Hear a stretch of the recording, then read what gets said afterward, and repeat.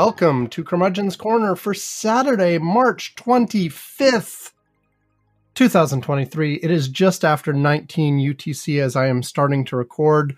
Real quick, I'm going to do a but first, and then three main topics. I'm going to talk about election graphs. I'm going to talk about the Trump drama with the indictment pending, maybe, kind of, sort of, will it happen, when, where, what, and finally, a little bit on this whole TikTok ban discussion. Thanks, Bitsky. That's the plan anyway. And hey, you might have noticed I have not mentioned Yvonne Bowe. He is not here. And, I promised last time that I would be more systematic about finding potential co-hosts. I was like, because lately I've just been like, I've grabbed my son and we've talked about some media stuff and like that kind of thing. And before that, I was sort of just asking on the Curmudgeon's Corner Slack sometimes. It would, and Ed would sometimes come in and Bruce would sometimes come in, but you never know. But like lately I hadn't even done that. I'd just been like, I don't feel like it. I'm going to get, Alex will talk about some shows with me and blah, blah, blah. So, whereas I used to, this is the but first, by the way, I'm talking about the whole co-host thing, but I used to have like an email list that I had accumulated, which was people who had co-hosted the show in the past, people who had said they were interested in doing so, the people on our Slack, etc. And I would email that list and get back replies. And I felt like that's like a much wider range of people and you get some variety and blah, blah, blah. Now, okay, let's be honest. It was usually Ed and Bruce. For those of you who have been listening a while, Ed and Bruce would step up most often. In the past, there were some other people as well. But in recent years, it was more Ed and Bruce when it wasn't Alex or it wasn't me grabbing my wife or something like that. So I was like, look, I'm gonna revive that. I'll be systematic, and because I want to get variety as well, I'll like exclude the last few people. So like I'll take the last few people who co-hosted, and I won't email them, but I'll email everyone else on the list. So in this case, I was thinking the last three, but there was a tie for third place because the most recent was Alex. Before that was Ed. And then before that was the show way back in May of 2022, where I had Christy, Brandy, and Shelley host the show. And I actually didn't say anything at all, except at the very beginning and the very end. And so I excluded those five people. I excluded Alex, Ed, Shelley, Brandy, and Christy, and instead emailed to the rest of this list, which are 1, 2, 3, 4, 5, 6, 7, 8, 9, 10, 11, 12, 13, 14, 15, 16, 17, 18, 19 people. And I think there might have been one person who co-hosted the show once who I didn't include for reasons, but like 19. There were 19 people. I asked, hey, Yvonne can't make it. Any of you want to? And I even said, even if you can't do it, say hi if I haven't talked to you for a while. No response from any of them. Not at all. None. Anyway, so I got no responses. So it is just going to be me talking. Alex might pop in and out. He's here, and he pops in even when it's Yvonne and I sometimes. So it's just going to be me. And so, I will put out, I used to have a break that said this, but if you are a Curmudgeon's Corner listener and you are interested in maybe someday being on the show, send me an email, feedback@curmudgeons-corner.com, and say so. I will add you to this little list that I send to. And, see if we can get some other co-hosts in at some point. And I could have not excluded the recent co-hosts, and maybe one of those other people could have done it. I'm sure my son would have jumped at the chance. But maybe some of the others. I don't know. Anyway, so you just got me. You just got me. I'm really excited about the Curmudgeon's Corner stuff. No, not the Curmudgeon's Corner stuff. The election graph stuff. Anyway, first up today will be the election graph stuff. I will take a break before it, but I am excited, I will say, because my target originally was the midterms to have this up and running. It's obviously like, let's see, December, January, February. It's 4 months past that, but I finally have it up. And I actually wish I'd gotten it up sooner because there's a lot of stuff going on in the polls already, all through last year.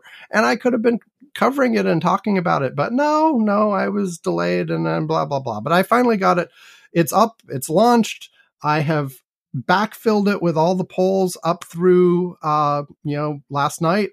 And so here's what's going to happen. I'm going to take a break. While I am in this break, I am going to do the blog post for election graphs talking about, hey, we're all caught up on polls and here's what the situation looks like right now. And then I'm going to come back and talk about it. For you, the break will just be a few seconds or whatever. For me, probably a few hours. And so I'm once again taking advantage of anchoring in the correct week. So that this is the Saturday, March 25th show, but we'll probably be recording through, Sunday the 26th as well. And I'll put it out at the end of that day. Nobody cares.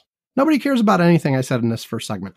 Anyway, we'll take a break and I will talk about what election 2024 looks like according to my election graph site.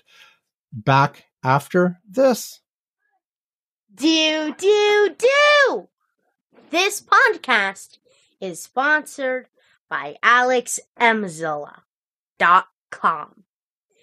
Alex Emzilla is great. It's on YouTube, and it has lots of fun videos. Alex Emzilla is awesome and great. I love his videos, and they are obviously better than Curmudgeon's Corner. Well, they're funnier. They're more interesting. And frankly, he seems at least a little smarter than either of the hosts of Curmudgeon's Corner. Honestly, it's ridiculous how endlessly talented and phenomenal Alex Emzilla is. That's how great his YouTube channel is. AlexEmzilla.com. Yes. Do.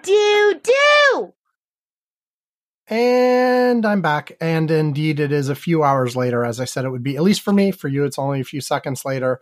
And indeed, in the meantime, I made my election graphs post about how things look at the moment. So I'll give you the reference. If you go to electiongraphs.com, posted on March 25th, here we are, narrow Trump lead over Biden. Some of you may have already read it before you even listened to this podcast. So let me give you the basic rundown. Bottom line is that right now, Trump is very narrowly ahead. And what does that mean? Well, first of all, let me say, when you're looking at state polls like this, and we are this far out, they occupy some time, right? Like even some of the most, polled states, like let's just take Florida as example. There've been lots of polls in Florida.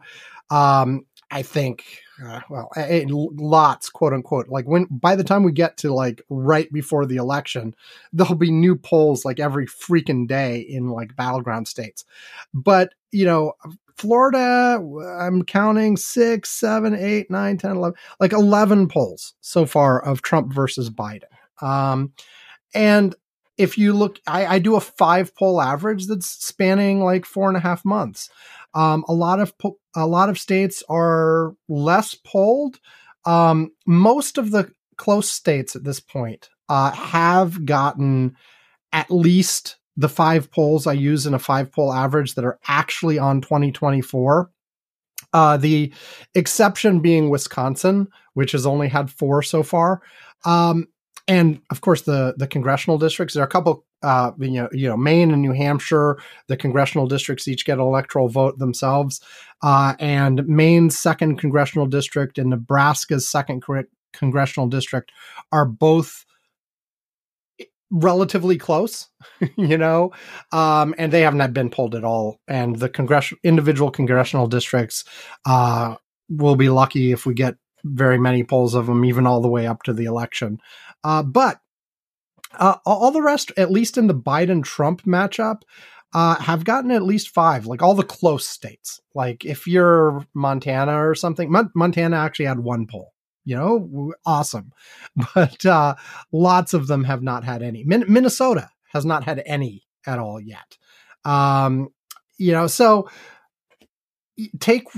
you have to interpret these state polls properly, which is that it's not like the running tracking polls where as we get close to the election, you've got lots of data every single freaking day. This is still sort of averages over many months, but it still gives you a good shot. And where we are is, again, Trump has a narrow lead. If you just go by my sort of classification scheme, who is ahead, period. Like assume anybody who's ahead in the polls wins that state. You end up with Trump winning by 18 electoral votes. And when you look at that, it's because if you look at the map and compare to 2020, right away, you can see that here's some, states that Biden won last time that he is not ahead in right now. Georgia, Arizona, Nevada, Wisconsin. I think that's it. I'm running off memory here as I'm talking about, but those are kind of some important states. And he's just barely ahead in like Pennsylvania and Michigan. And so you get Trump just a little bit ahead because a lot of these states that were close, but on the Biden side are now close, but on the Trump side, according to current polling at the state level. And, you'll say, but wait, I thought like, even though Biden's popularity was down, wasn't he ahead in like head-to-head polls with Trump nationally? Well, sometimes. I'm looking at the last few of these. And so like, here's one from Harris poll, from March 22nd to March 23rd, Trump up by 4. Here's one, Biden Trump from March 16th to 21st by some outfit called Premise, Trump up by 6. Going back a little bit further, we've got a Biden Trump March 20th from Redfield and Wilton. That's a tie. There's a YouGov Biden Trump that has Biden up by 2 from March 16th to 20th.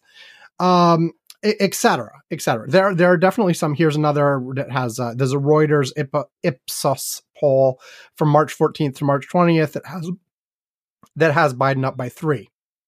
Okay, so the bottom line is if you look at the national polls, it's close. If you average them out, maybe, depending on which ones have come out more recently, here's a Biden up 3 from March 17th to March 19th from Morning Consult. You might have Biden up a little bit. Or you might have it even, or you might have Trump up a little bit. It is very close. And I guess this is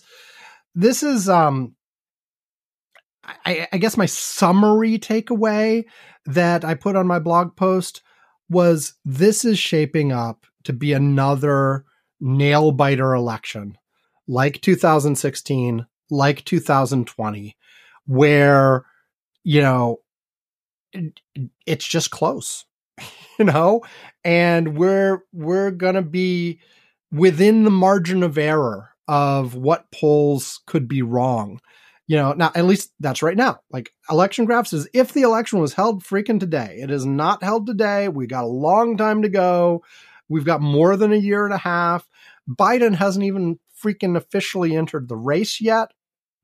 And who knows what will happen with Trump and his legal issues and whether DeSantis will come in and actually like make a showing and we'll end up with DeSantis instead of Trump or Biden, Trump, or both end up having health issues and can't run. Who the hell knows, right?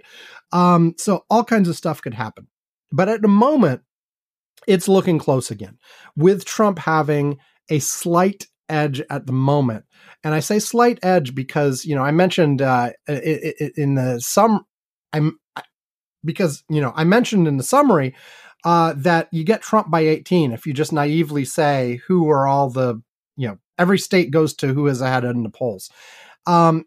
With that, the tipping point state is Wisconsin, and you only need Wisconsin to flip to have Biden in the lead again, and Trump is only ahead by 0.7% in Wisconsin at the moment.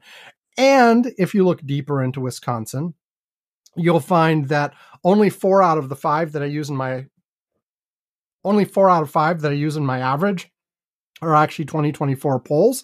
There's still the 2020 election is used in that average because there haven't been enough polls in Wisconsin yet. And all of those polls, of those 4 polls, plus the 2020 results, 4 of them show a very, very close race. And then there's one that has like Trump ahead by 10, which kind of seems like an outlier from the rest. So like when it flips off, Wisconsin might actually dip back into Biden being ahead, which would tip the whole election back to Biden being ahead. But it's still very close. And the reason, and I have these probability-based views as well, where I, run Monte Carlo simulation. First of all, I take individual states and say, okay, the current election graph's average is that Trump is up by 1% or whatever. And then what I've done is I've looked at all of the final results that I've had in my little system on election graphs and that I had on my own website before I got a domain for it.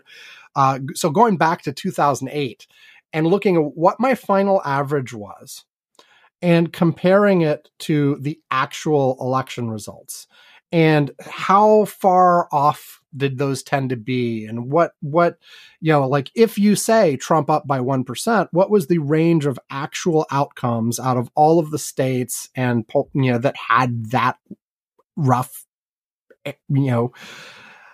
that lead by the Republican? And using that, figure out means and standard deviations and all kinds of stuff. I made a post on January 1st on election graphs if you want to go back and look at the details. But anyway, you use that to figure out the odds and say, okay, if the Republican is ahead by 1%, what does that mean for the odds of winning? And let me, I'll look up the actual answer to that question. A 1% lead by the Republicans, given that entire history, and this is sort of assuming, you always say the past performance doesn't guarantee future results. Well, my best guess is still based on looking at the past performance, right? So a 1% Republican lead translates into a 75.5% chance that the Republican wins, and a 24.5% chance that the Democrat wins, right? And I will take that number and, do a simulation for all the states based on their current averages, run it 1,000,001 times, and then use that, look at stats on what's left, the median result and sort of groupings of, 1 sigma, 2 sigma, 3 sigma bands of what the range of possibilities would be. And then I generate a, win percentage for the Republican and the Democrat. I actually have 2 versions of this. One that assumes that the states are completely independent of each other. That means if the results in Nebraska are off from the average in a certain direction, it means absolutely nothing to whether the results will be off in the same direction in Maryland. And then a second model where they're completely in lockstep. So if the polls underestimate the Republican in one state, you assume that the polls underestimate the Republicans in all the states by the same amount, essentially. There are details, but it's essentially. And so with that, I get two versions of this. And with where the Republican, with where the polls are right now, with the uniform swing model, you have a 72.2% chance of Trump winning. With the independent states, you get an 80.6% chance of Trump winning. And the truth is somewhere in between. Like the states are not completely aligned with each other in terms of how these polling errors happen, and they are also not independent either. It's somewhere in between, and I personally have not been, I have not dug into how I would model and figure out exactly where in that range things should be. If anybody has that mathematical knowledge, get in touch with me. Like, I haven't had time to research, and nobody's been telling me, hey, here's how you do it. So at the moment, I've just got the two models, and they're sort of the extremes. But I will say, like, I mentioned the percentages and what they have shown over those 2008 to 2020 years that I used to make that model. It is not symmetrical. Like, each one of those years, and look at my January 1st post for more details, but each one of those years, the shape of the error curve was dramatically different. But I've sort of glommed them all together for the 4 years to say basically, like, look, I don't know if, the poll errors are going to look more like 2012 or more like 2020. But if you look at all of those years together, you sort of get a range of possibilities. And I've used that. And if you glom them all together, on average, the polls have underestimated the Republican. Now, like I said, not every year, like some of those years went the other way, but on average. So what that means, for instance, is if the Democrat is ahead by 1%, they still only have a 46.8% chance of winning based on the historical results of the polls. In other words, if the Democrats are ahead by 1% in the election graph poll average, my analysis of previous years indicates that the Republicans are still slightly favored. 53.2% chance of winning. You actually have to have, the Democrats have to have a lead of more than 1.2% to actually have more than a 50-50 chance of winning. So what that means is if you look at the naive, just everybody who's ahead wins the state, it might give you a picture that's a little bit better for the Democrats than reality. And again, the errors could go completely the opposite direction next time. You don't know. It depends on how all the pollsters are compensating for previous years and blah, blah, blah. Do they change their methodologies, et cetera, et cetera, et cetera. But that means that when you are looking at something that is very, very close to a tie race, just naively through the poll numbers, I'm going to say that still favors the Republicans. I'm not going to feel confident about the Democrats actually being in the lead unless they've got a several percent lead, just because of the variability here. And there's lots of variability, just to be absolutely clear here. Even like the naive, like when they do a poll and they give you the statistical error, the sampling error is what they call it. And say it's 3% or whatever. That's the percent error for the Republican percentage or the Democratic percentage. If you change that into an error on the margin, it's double that. So like that, most polls are like a 3% error. So, but that's like a 6% error on the margin.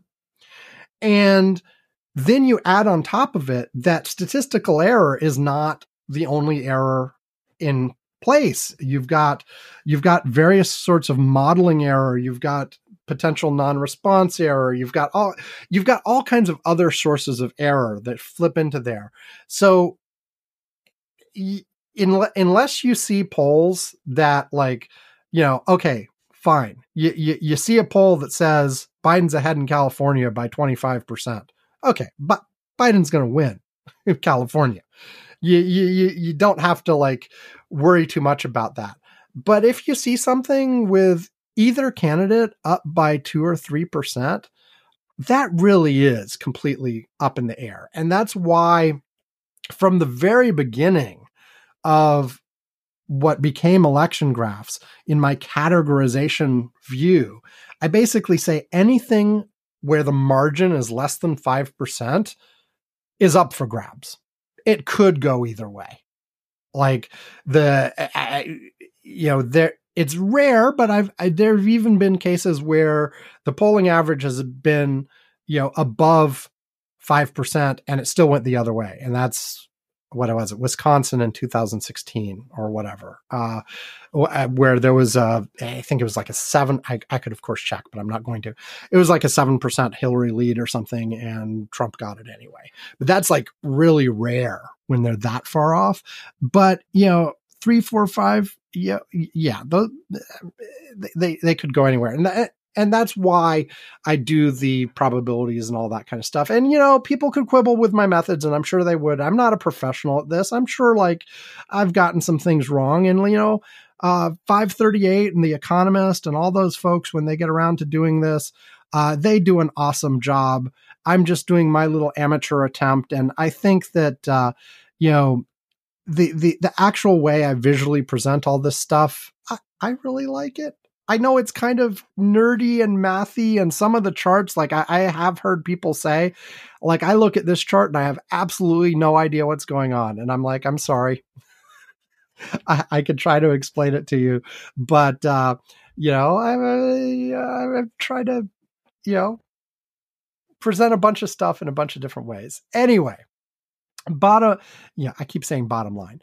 If you go back to what does this mean right now? So first of all, again, this is not a prediction.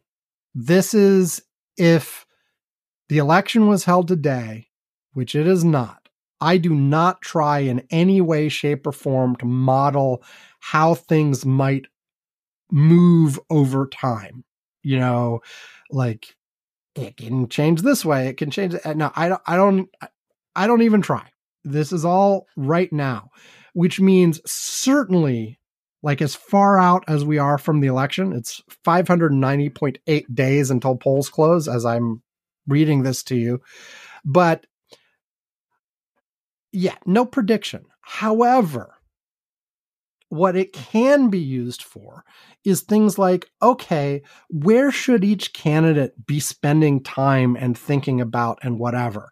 And the first thing I'd say is the states that Biden won in 2020, where he is behind right now, he should be paying a shitload of attention right there. He should be in Georgia. He should be in Arizona. He should be in Nevada. And I know he hasn't even announced his damn campaign yet. But as soon as he does, start paying attention in those places where apparently he has slipped in the last few years. And people who were for him before are not anymore. Similarly, if you go the other direction, it looks like Trump has slipping in a few of the contested states, the states where he was all trying to prove fraud and stuff. A bunch of those have been slipping bluer. And so if he wants to make a shot, he has to, once again, you're talking Pennsylvania, you're talking Michigan. Wisconsin, as I mentioned, is slightly on his side, but only very slightly. He needs to spend some time there. Some places where also are barely red right now, like North Carolina. It's definitely still red, but it's very pink. So Trump could spend some time there, or alternately, back on the Biden side, so should Biden. It's like once you shore up Nevada, Arizona, Georgia, get them back on your side, and Wisconsin.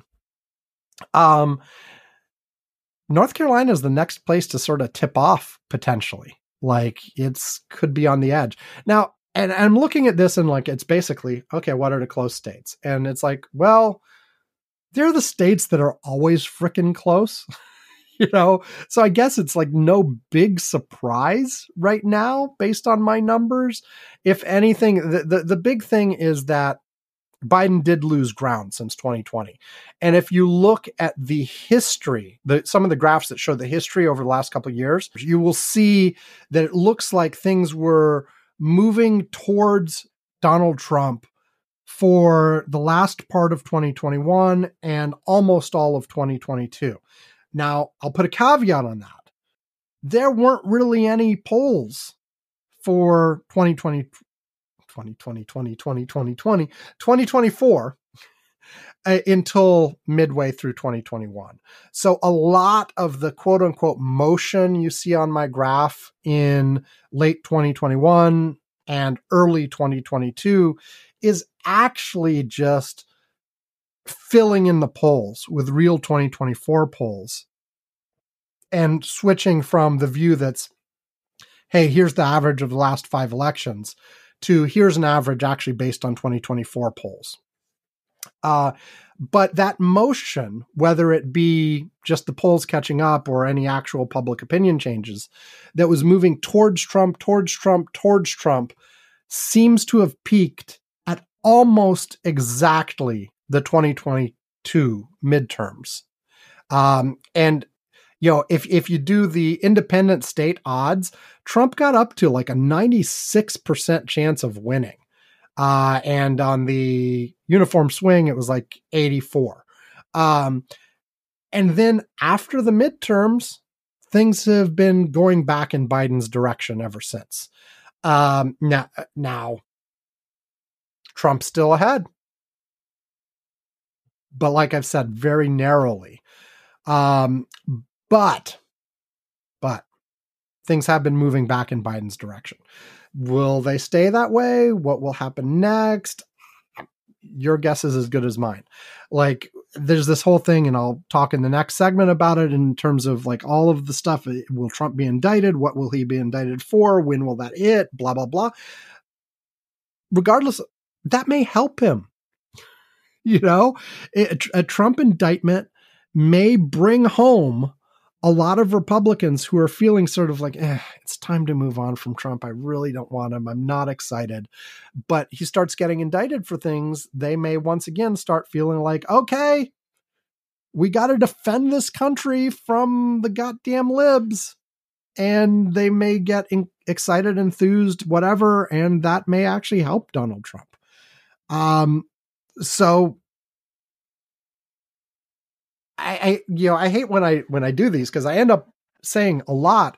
Well, guess we'll see, because that's a lot of the truth is that we don't know. We are not in a position where things are clear cut. We are not in a position where one party or the other is absolutely dominant in everything. We are not going to see, a 1984 style Reagan landslide without Reagan, obviously, but we're not going to see that kind of landslide. We are talking a close election again. And we're again talking about a scenario where the Electoral College structure gives some benefits to the Republicans. I mentioned the polling issue, but there's also just the structure of the Electoral College at the moment. It changes over time, but at the moment gives a little bit of an advantage to Republicans because they've got a lot of strength in some small states that have more electoral votes, et cetera, and the winner takes all, blah, blah, blah, blah, blah, blah. So you're once again in a situation where you could have a 2016 scenario where the Democrat wins the popular vote, but the Republican wins the Electoral College. Very, very possible. Anyway, it started. I know I'm rambling about it. I love talking about this stuff. And Election Graphs is live. electiongraphs.com. You can go there. If you just go to electiongraph.com, it'll take you to the blog portion of it with my latest analysis and stuff, like the one I just posted and mentioned, titled, what was the title again? The title was Here We Are, Narrow Trump Lead Over Biden, from March 25th. Or you can go to electiongraphs.com/2024EC, and it'll take you straight to sort of all the graphs and charts and blah, blah, blah. And you can look at all the fun stuff. And, there's a map. You can click through to the individual states, see the polls in those states. You can see comparisons. You can see comparisons with like Biden versus Trump versus Biden versus DeSantis, Harris versus Trump, Harris versus DeSantis, et cetera, et cetera. But I'll be frank with you, only Biden versus Trump has enough polling to have a reasonable national picture. Biden versus DeSantis has a decent amount of polling, but mostly in specific states. Like there's lots of Biden versus DeSantis polling in Florida. And a scattering of polling elsewhere, but there's not enough to give you a good national picture. So you'd be deceived if you just took those numbers straight up. But you might be able to, if you're careful, look at what's happening in Florida, look at a couple other states where, there's been lots of Biden versus DeSantis thing and try to generalize what that means. But the national picture isn't there yet. And all of these others, I mean, there've been polls for Harris on the Democratic side. There have been polls for Governor Newsom of California and Governor Pritzker of Illinois on the Democratic side versus various Republicans, but these have been scattered things, mostly in home states, and don't really tell you anything. Similarly, on the Republican side, in addition to Trump and DeSantis, there have been polls on Sununu, Governor Sununu from New Hampshire. And interestingly, Governor Sununu would make New Hampshire flip red. Like New Hampshire is pretty blue normally. I mean, it's not like solid blue, but it's blue against Biden and against DeSantis. I don't even know if against it. It's pretty blue against Biden. Sorry. New Hampshire is pretty blue in a Biden versus Trump matchup, but you put home state guy Sununu there, he clobbers Biden in New Hampshire. But we don't have a lot of information about him anywhere else. And we've also got somebody polled Governor Youngkin from Virginia there. And okay, Youngkin does better than Trump in Virginia, apparently. But again, doesn't tell you much nationally. It doesn't tell you that nobody's seriously the number of polls for these also ran. I shouldn't even say also ran. None of them are actually running right now. And they may or may not. These are sort of curiosity polls, and they're just a few sparkled here and there and not enough to say anything meaningful. I will notice there haven't actually been any polls at all with Nikki Haley as the Republican, even though she actually has announced.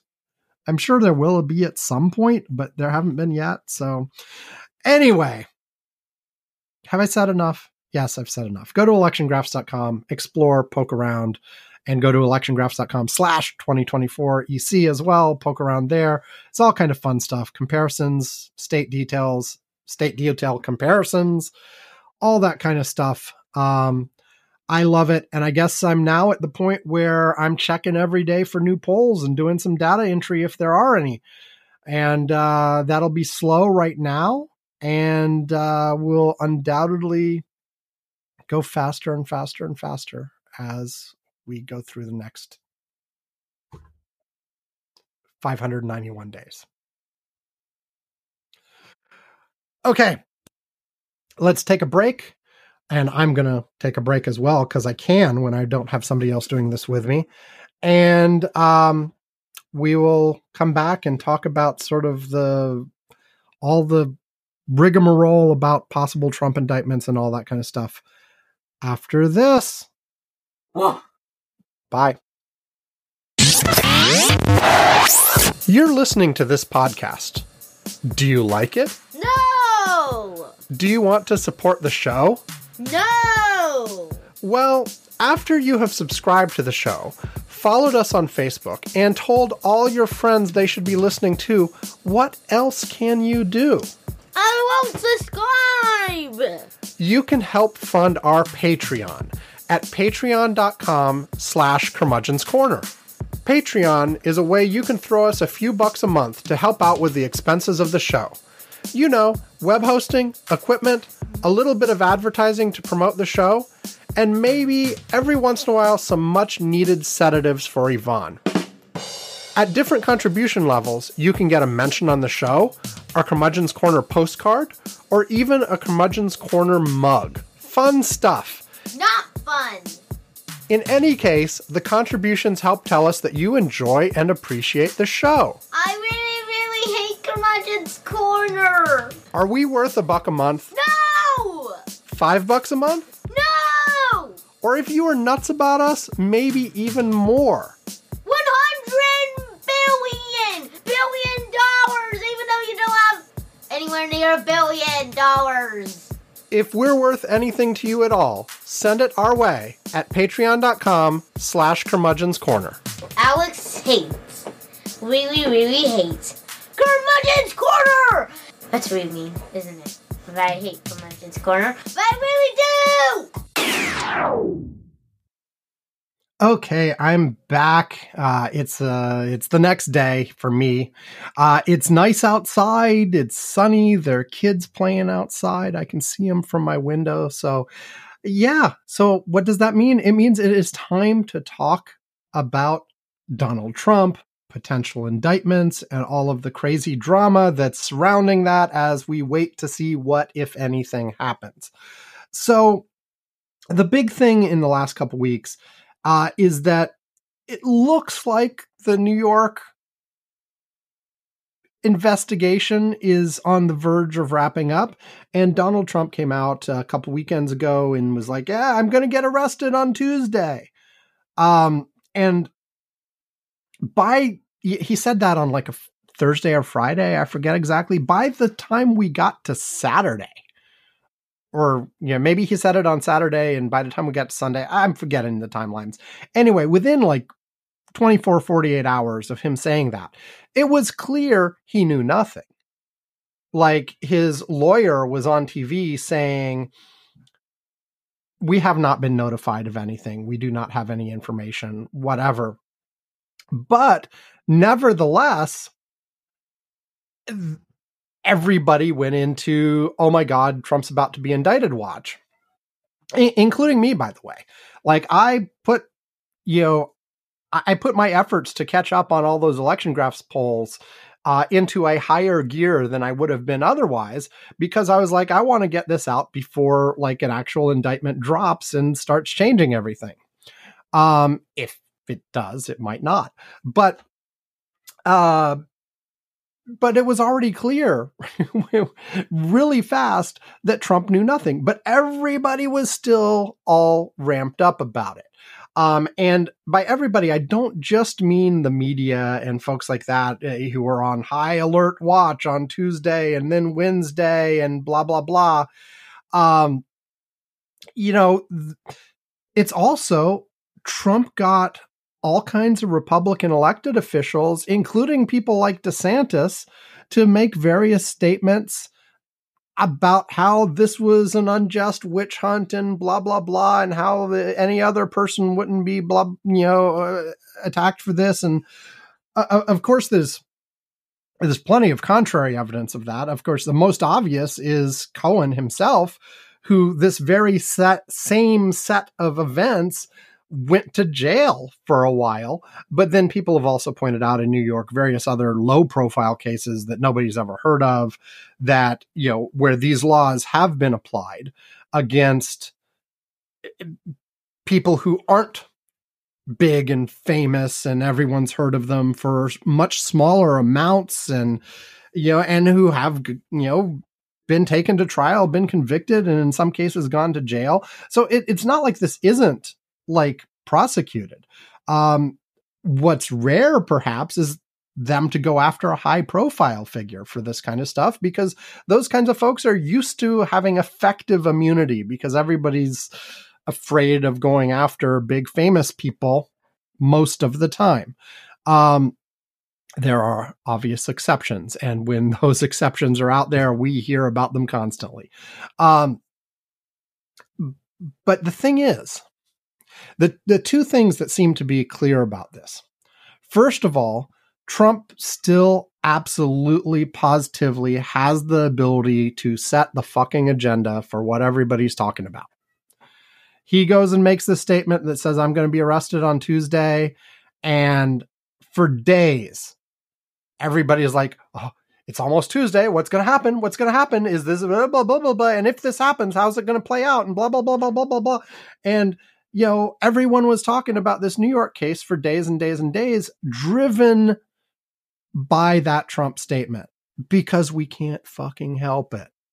And I'm including myself. Because, but even though it was obvious really quickly that Trump had no inside information, he had not been told he would be arrested or anything like that. He was just spitballing like everybody else. Now, the reason that it resonates is, of course, there's a kernel of truth. It does look like that investigation is in the final phases. They invited him to come talk to the grand jury. That's something they only do at the very end. So it is quite possible that an indictment will drop in New York sometime soon. Maybe next week, maybe the week after, who the fuck knows, but it may be soon, maybe. Or, the grand jury may decide, never mind. The other thing is the elected officials. He still is able to snap his fingers and get them to jump. The fact that there were so many Republicans out there basically pushing Trump's talking points about the New York case, he still has them wrapped around their finger.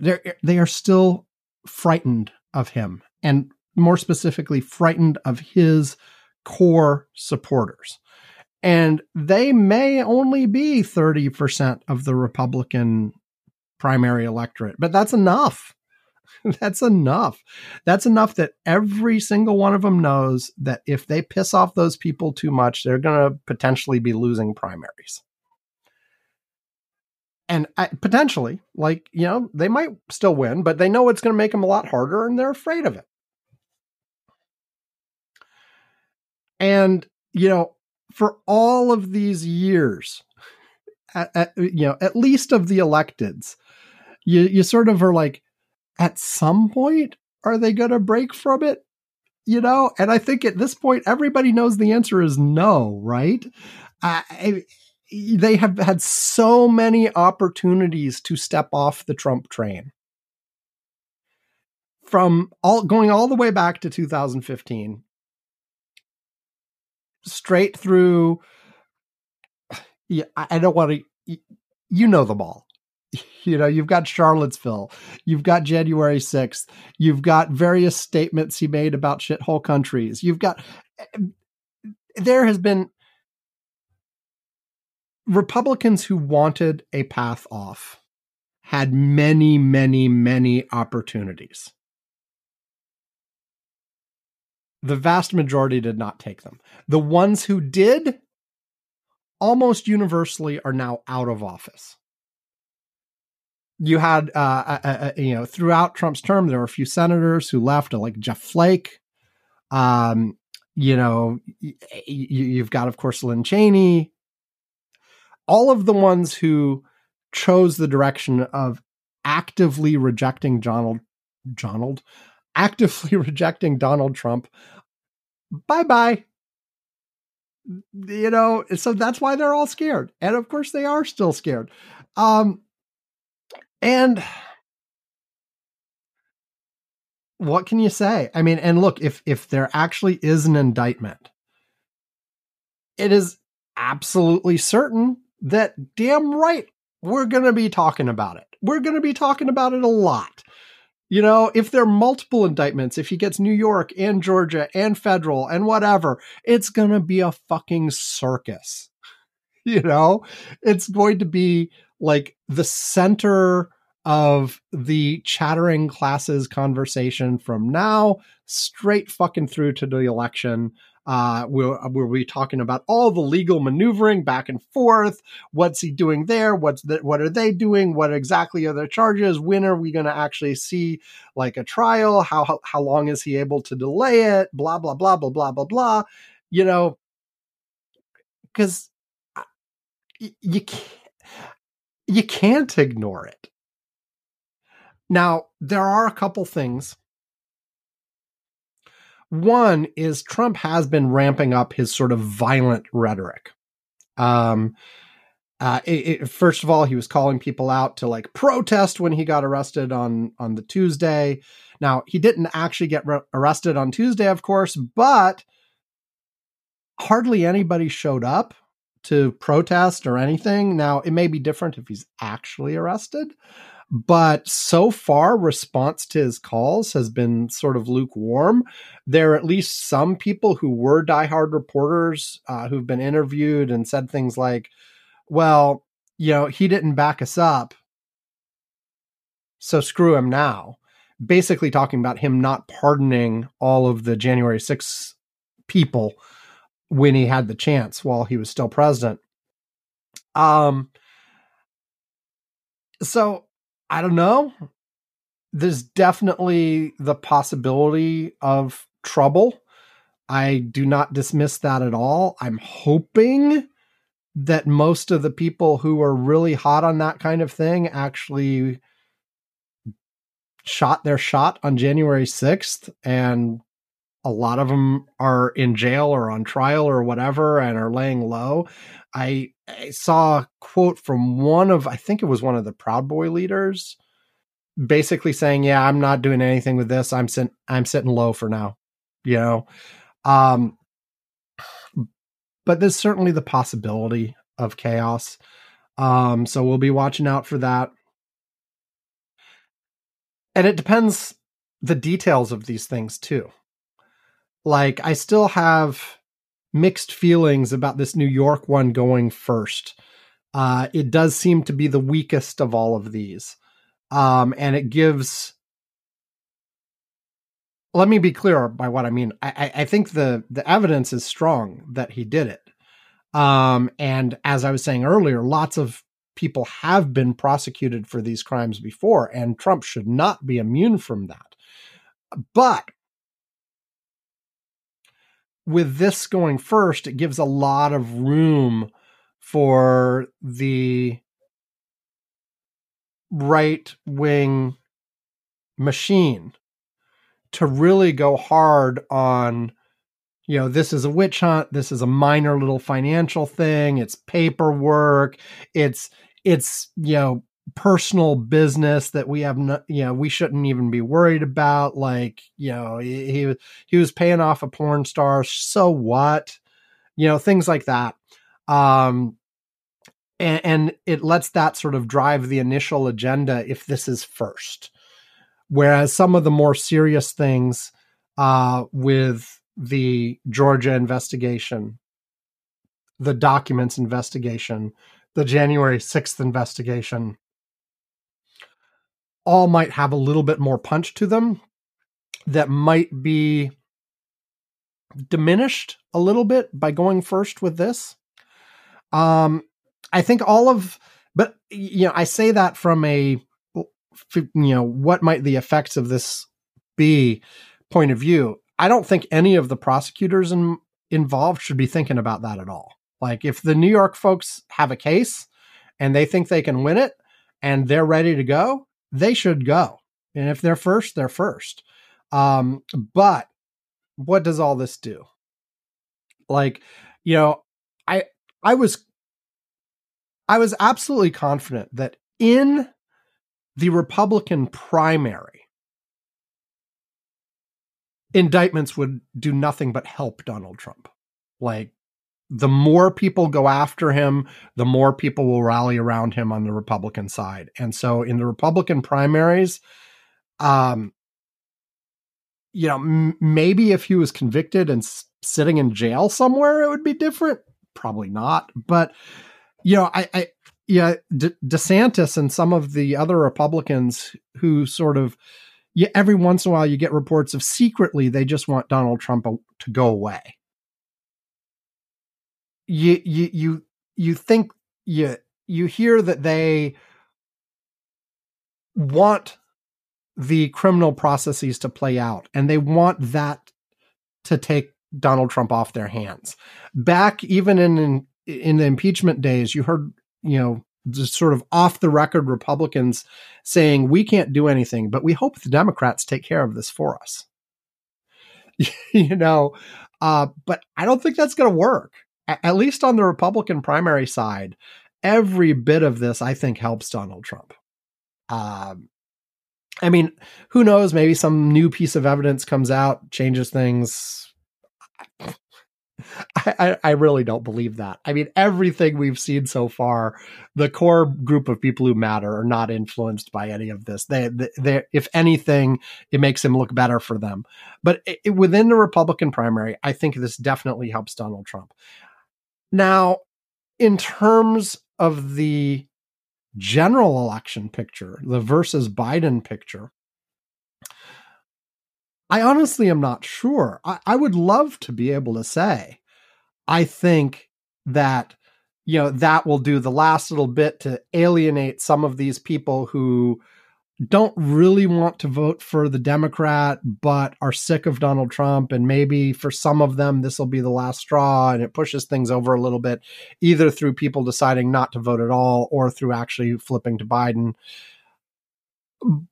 I'd love to think that, but there've been enough years of this going on that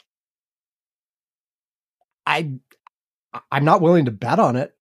I wouldn't be surprised if an indictment helps Donald Trump.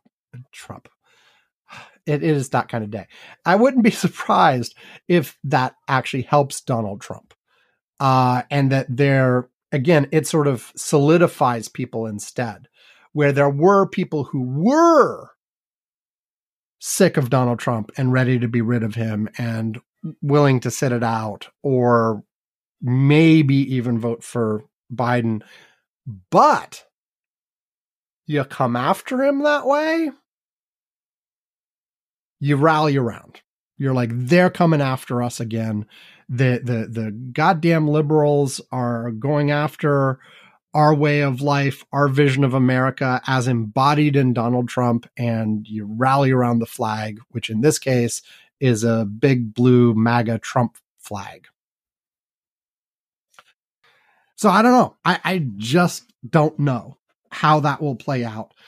Some of it might matter. Some of the details might matter. Exactly what is he indicted for? What is the evidence? What does it look like? But not a lot. There's only a certain group of people who are paying attention to things at that level of detail. And frankly, they're not the ones that matter. So I don't know. We're still in this.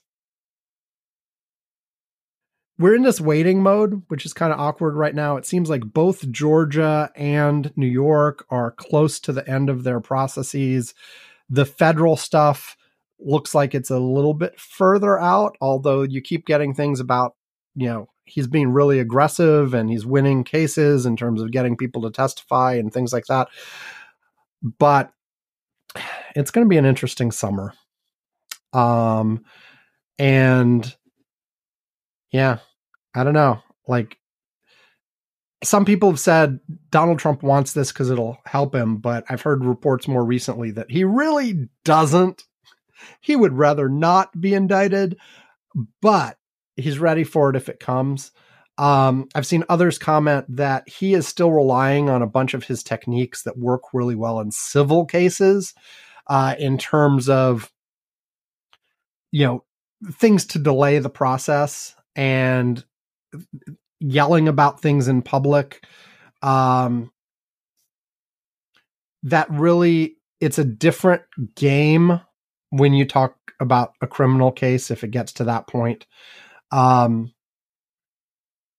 here I go again saying, we'll see. So instead of saying we'll see over and over and over again, I'll go ahead and wrap up this segment. And we'll come back and, I guess, talk a little bit about TikTok. TikTok. Back after this. No, it's not the beginning of the show again. We're just taking a little time to credit the artist responsible for the music we use at the beginning and end of the show. What you are listening to right now is The O of Pleasure by Ray Lynch.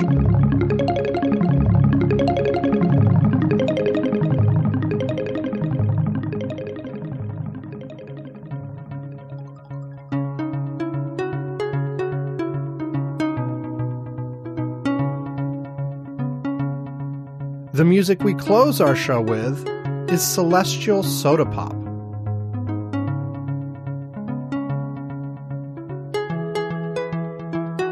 Both of these songs are from Deep Breakfast. Now platinum, Deep Breakfast was the first independently released album ever to be certified gold by the RIAA. Ray Lynch's other albums are The Sky of Mind,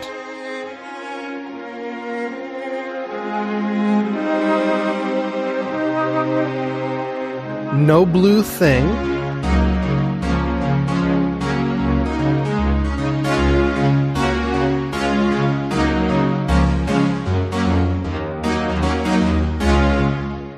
Nothing Above My Shoulders But the Evening,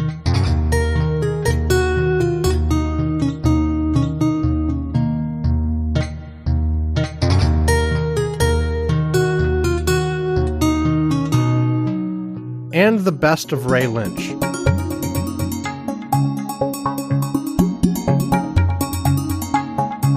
You can check out Ray Lynch or buy his music at raylynch.com, iTunes, Amazon, or anywhere you usually find music.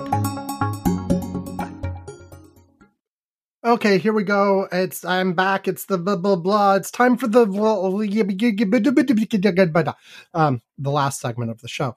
And I said I would talk about this TikTok ban thing. And honestly, my overall reaction is, oh my fucking God, I can't believe this is even being talked about, let alone being taken seriously in a bipartisan way in Congress and with support by the administration. It's just ridiculous. Now, banning it from like official government phones and stuff, I was surprised things like that were even allowed on them anyway. Frankly, it's like it's an official government device. Why the hell do you have random shit like this on it anyway? But so whatever. Like, because look, there are a couple things that were brought up in the hearings this time around, and that other people have brought up. The one concern is that, hey, TikTok is owned by ByteDance. ByteDance is a Chinese company subject to Chinese law, and Chinese law basically says that the Chinese government can dip in there and do whatever they want. And so therefore there is a concern that does not exist with US companies, although the US government can also dip into things with appropriate warrants and such. So whatever. But there is a different level of concern that the Chinese government could be using that in some way to spy on Americans, to manipulate us through, algorithmically show us stuff that, like all the stuff we were talking about with Twitter and stuff for years, about how it was being, Twitter and Facebook as well, actually, how it was being manipulated to sow division because you're like the Russians were coming in there and injecting things on both sides of the debate and getting people to fight each other and blah, blah, blah. And also, by the way, lots of evidence that the US was doing the same damn thing, interfering in other countries' politics by social media manipulation of that sort. And, I don't disagree that that's bad. There are people who minimize it and say, hey, we've done all these studies and very few people actually saw those posts. I think those people miss the point because it's about getting the right people to see the posts, which then in turn drives the agenda. So that, if you get the right reporters to see a post, then they start talking about it, and then they start talking about it on their bigger platform, and then even bigger. Yeah, it goes like that. It percolates up. It's about getting the right people to see it, not just about the numbers of people who see it. Anyway, my point is there was concern about the Chinese being able to do that using TikTok, and the examples I just gave indicate that, hey, it doesn't matter if the Chinese own TikTok or not. If they want to do that kind of manipulation, it's been happening all the time on platforms that are American owned. The fact that it's Chinese owned doesn't change that. Now, can they dip into the data in a way that they couldn't if they were doing this on an American company? Maybe. And so I think there's legitimate concern about some things like that. And I know I'm echoing a lot of other people who've said this, but we have a lot of the same concerns about American companies and other things. Like, if the concern is about the kind of data that's being retained and how that data is being used and that data is being sold, whatever, this is where an appropriate data privacy law might make sense. Like, don't do something specifically targeting TikTok. Do something that targets the overall problem. You have a problem with, what's been called surveillance capitalism. Well, then guess what? It's rampant on almost everything you find online at this point. All those free-to-play games on your phone, the reason they're free-to-play is they are playing with your data and reselling it and trying to get behavioral stuff and using it to target ads and all kind of. If you've got a problem with that, and lots of people don't, by the way, lots of people are absolutely fine with that. Say, like, that's an acceptable trade-off for me to get, my cheap stuff. But if you do have a problem with that, then let's come up with the right set of rules for, how companies have to deal with your information once they collect it, or what they're allowed to collect in the first place, and that kind of stuff. Lots of other countries across the developed world have begun to pass those laws. You've got things in Europe, you've got et cetera. But we don't have that yet because we can't get it together. But the sort of rampant, I only watched a little bits of the hearing and saw some summaries later. I did not have time. I was doing other stuff to watch it in whole. But every single minute that I did see, and maybe this is selective, maybe I missed like some parts where people were being smart, but just once again hit me with our Congress people don't know what the fuck they're talking about when they come to tech stuff. It's just horrendously pathetic. And when you get one of these situations where, oh, wow, look, it's bipartisan. Both the Republicans and Democrats agree and think there's a problem and think maybe we should do banning and blah, blah, blah. That's actually when things are the most dangerous. I mean, you see some of the clips of like these people asking, like, does Twitter access your Wi-Fi? Really? Really? Not Twitter. TikTok. I messed it up. Does TikTok access your Wi-Fi? Of course it fucking does. How do you think any of this works? You got somebody else talking about, does it use eye tracking and look at pupil dilation to determine whether or not you like the content you're looking at? The CEO of TikTok says, no, we don't do that. And he gets mad about it. Now, if you've got evidence they're doing that and not telling people, fine. Like, let's talk about it. But as far as I know, it does not do that. Now, frankly, given the way technology is evolving, could it do something like that in the past? Maybe.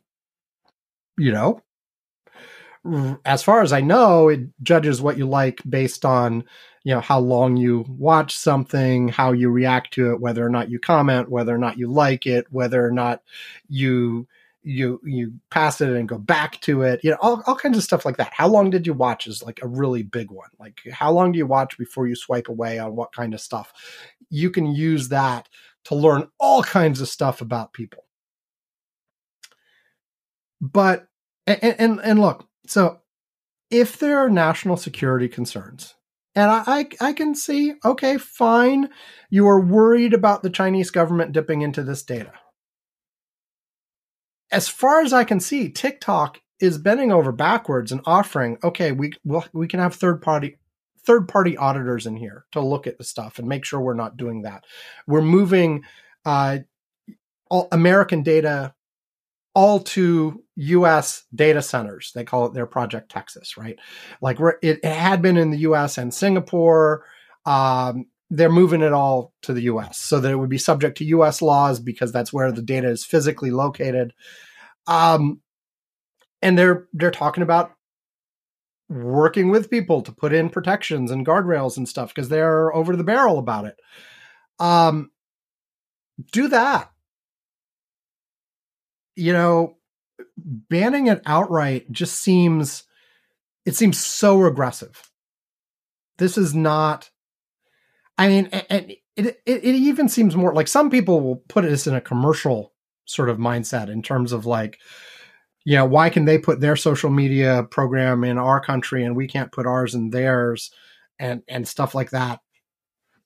I think that completely misses the point. This is different than, arguments over tariffs on steel or something, like on some product that is coming back and forth. This is about, a platform where people are generating content and talking to each other and blah, blah, blah. And, there are lots of Americans that use this platform on a daily basis that love this platform. I was watching TikTok videos, 20 minutes ago before I started doing this recording again. Lots of people love it. Lots of people are making careers off creating content for it. You are affecting all of them, and it is dangerously close to free speech issues, and not only free speech, First Amendment type stuff. This is, people complain about like, oh, if Twitter takes down your content or bans you because you're not meeting their terms of service, and people say that's First Amendment. And of course it's not, because the government is not involved. This would 100% be the government being involved. This would be the government coming in and saying, hey, this whole platform, which is essentially a printing press that's being used by all kinds of people, we're shutting it down. Now, could you argue you're not actually removing those people's right to speech? They can move it. They can do it on another platform, make YouTube videos instead of TikToks. You're absolutely right. And that's part of the counter argument. But it's just in a zone that makes me incredibly uncomfortable. It is saying, we are going to shut down this entire platform people use for expression because we're worried about how its owners might misuse that, without even having direct proof that anybody can point to that they are misusing it.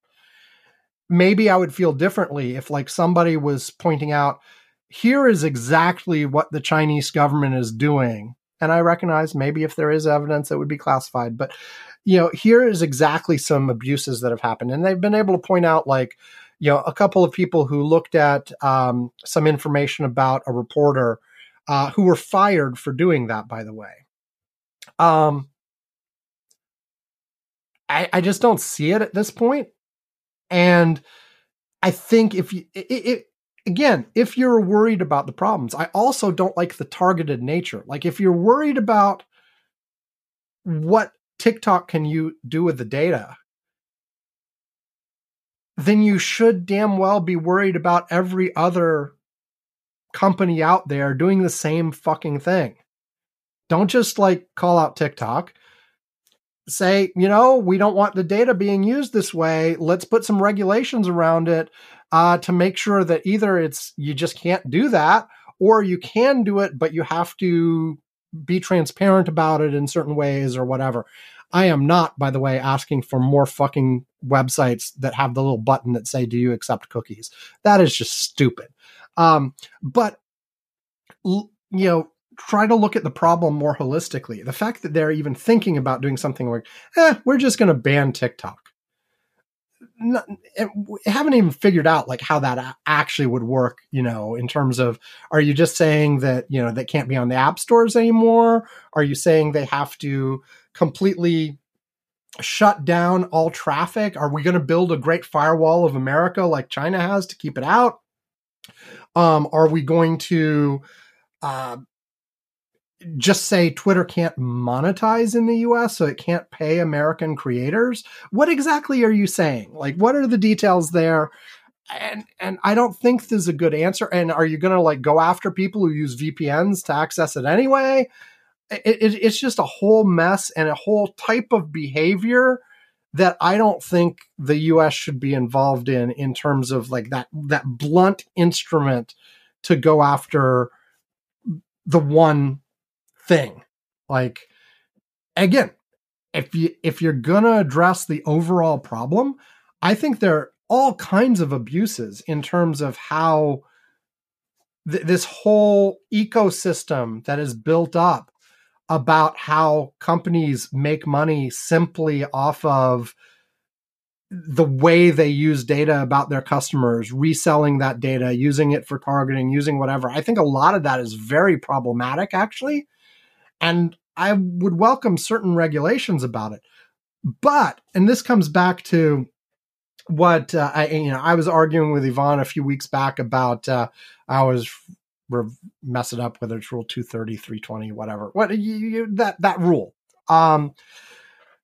In that, while I believe it might be possible for the government to come in and do something that improves the situation, like fixes some of the problems that are wrong without breaking things, if they were very careful, I have close to zero confidence of the ability of our actual government to do this in such a careful way and well thought out way, and way that actually understands the tech and the implications and the unintended side effects and all of that kind of stuff. I just listening to the bits I heard of these hearings was just, it was a bunch of people grandstanding, trying to brush up their anti-China creds, because for some reason that's a thing everybody wants to do right now. And a bunch of people completely sort of showing off that they don't understand at all. Like, it was clear, like lots of people hadn't used the system at all. And it's like, if you're going to try to write legislation on this kind of thing, the least you could do is actually spend some time using it. Like, especially in tech, for some reason, especially in tech, it seems like, and maybe it's just because I know more about tech, and if I knew more about other areas, I'd feel the same way about those. But our national legislators have over and over and over again shown themselves to be rather clueless and to be more than willing to for the ability to say something like, I'm protecting the children or whatever, do something that has massive unintended side effects that actually end up making things worse and not better. And the let's protect the children is one of the ones that gets me every time as well. It's like, there's all this talk about how bad the social media is for you and how you're, how it's making kids depressed and how it's doing, it's reducing attention spans and whatever. And all of this smells to me like the standard generational panic that has occurred to every generation for time immemorial. Like in terms of like, the kids are doing this new thing that I didn't do when I was a kid, and therefore I don't understand. And even when they measure differences, they're adding sort of a value laden, like they measure a difference, and because it's different, they assume it's bad. Whereas in some cases, the difference may just be they are adapting to the realities of the new situation of life in that generation. And if they didn't, that would actually hurt them. Like, and I'm going off on a little bit of a tangent. I always get off on this on screen time in general. Like the people who are so adamantly anti-screen time for kids. I am fucking sorry. Once they're adults, their entire fucking life is going to be on a screen for the rest of their life until some new technology better than a screen comes around. And the time they spend using that and being familiar with it and becoming a first-class citizen of that world is going to benefit them in the future. And if they're like, the one example I hear all the time in the people who've looked at that is reduced attention spans and kids who have grown up on tablets getting, not doing well in a traditional classroom environment. Well, guess the fuck what? The traditional classroom environment is boring compared to a well-designed app teaching you the same fucking thing. So this is not a problem with the kids that they're bored in that class. This is the problem with the class needs to step up its game in order to compete. And you can't do the same shit you did 10 or 20 years ago, let alone even more. And I know they're not entirely, but that's the kind of thing. It's not the fact that the kids don't want to sit through a boring 1 hour lecture is not the kids' problem, because they've seen they can have better than that. And so now they know the comparison. I know. Anyway, like all of this stuff, and the kids are all often used as an excuse. And oh, by the way, on a few things that have shown like kids and screen time and depression and stuff. There may be some of that is real. And we've talked before about sort of the way the algorithms sort of push in front of you stuff that gets an emotional reaction out of you. And part of that is sort of the comparison, you're not as beautiful, you're not as whatever. And, you get depressed over the comparison between what you see posted by other people and you're not living up to that. And there perhaps is something to that. But there are other ways to deal with that. And also lots of kids in the generations that are being talked about are also like, don't blame the freaking devices. Look at what's going on in the world. There's lots of things to actually be depressed about that, so I don't know. But I think even when there is a real problem, and sometimes there are real problems, I think a lot of the time it's way, way, way overblown, and the quote unquote grown-ups have to get over it, especially the older grown-ups, because we got Congress still full of boomers and silence and people who this technology is not something they've ever been comfortable with making decisions about it. But even when there is a real issue, it tends to be completely overblown. And then the reactions to it tend to be extremely ham-handed, with people trying to do things that using very blunt instruments without understanding what they're really doing, without paying any sort of serious attention to the people who are raising their hands and saying, oh, but this will screw up this other thing. And they're basically saying, well, but we don't care. It'll protect the children.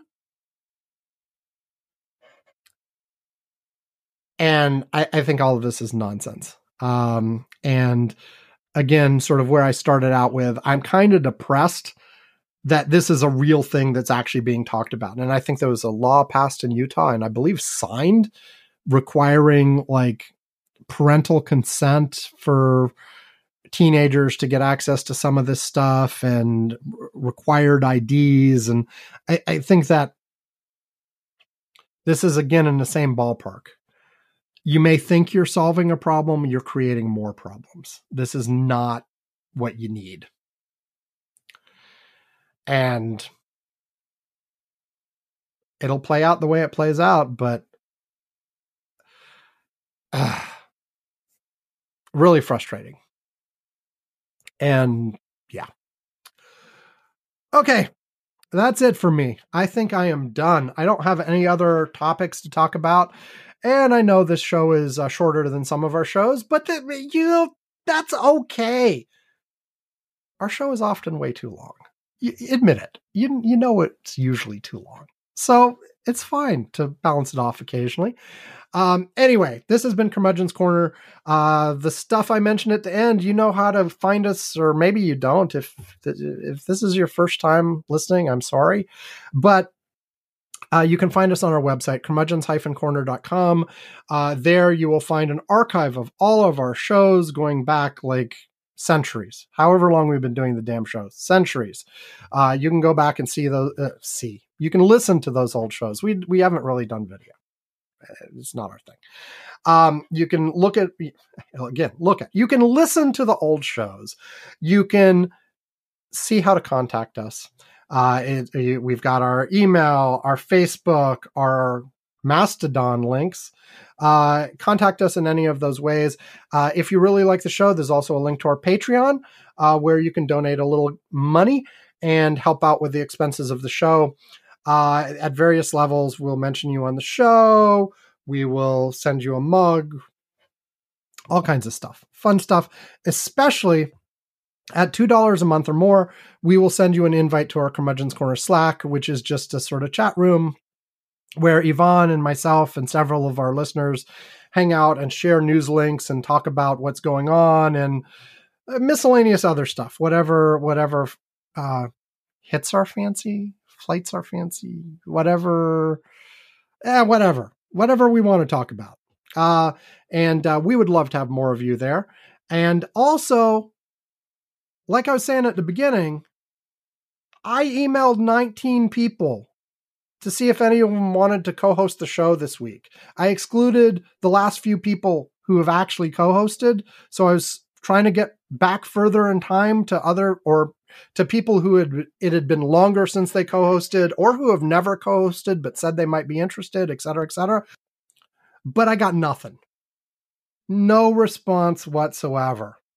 So if you did not get that email and are a listener and would want to maybe participate on the show one day, also send us an email. It's or an email, a Facebook message, whatever, Mastodon, whatever. All the places I said before, curmudgeons-corner.com. And just let me know that you want to be on that list next time. And, otherwise, I'll go back to just grabbing my son and talking about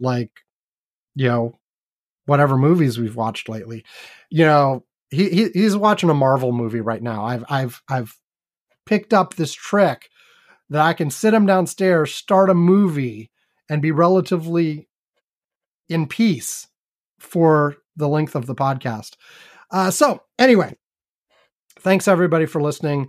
We will talk again next week. Hopefully Yvonne will be back. This time I think he was on vacation again, Disney again, and he just couldn't find a quiet place, I think was the problem. Like everywhere he went, he couldn't find like a business center or something like that. So everywhere was noisy. And so that's that. Anyway, talk next week, and, stay safe, all of that stuff. Have a good time, but not too good a time. And we'll be here next week. Goodbye.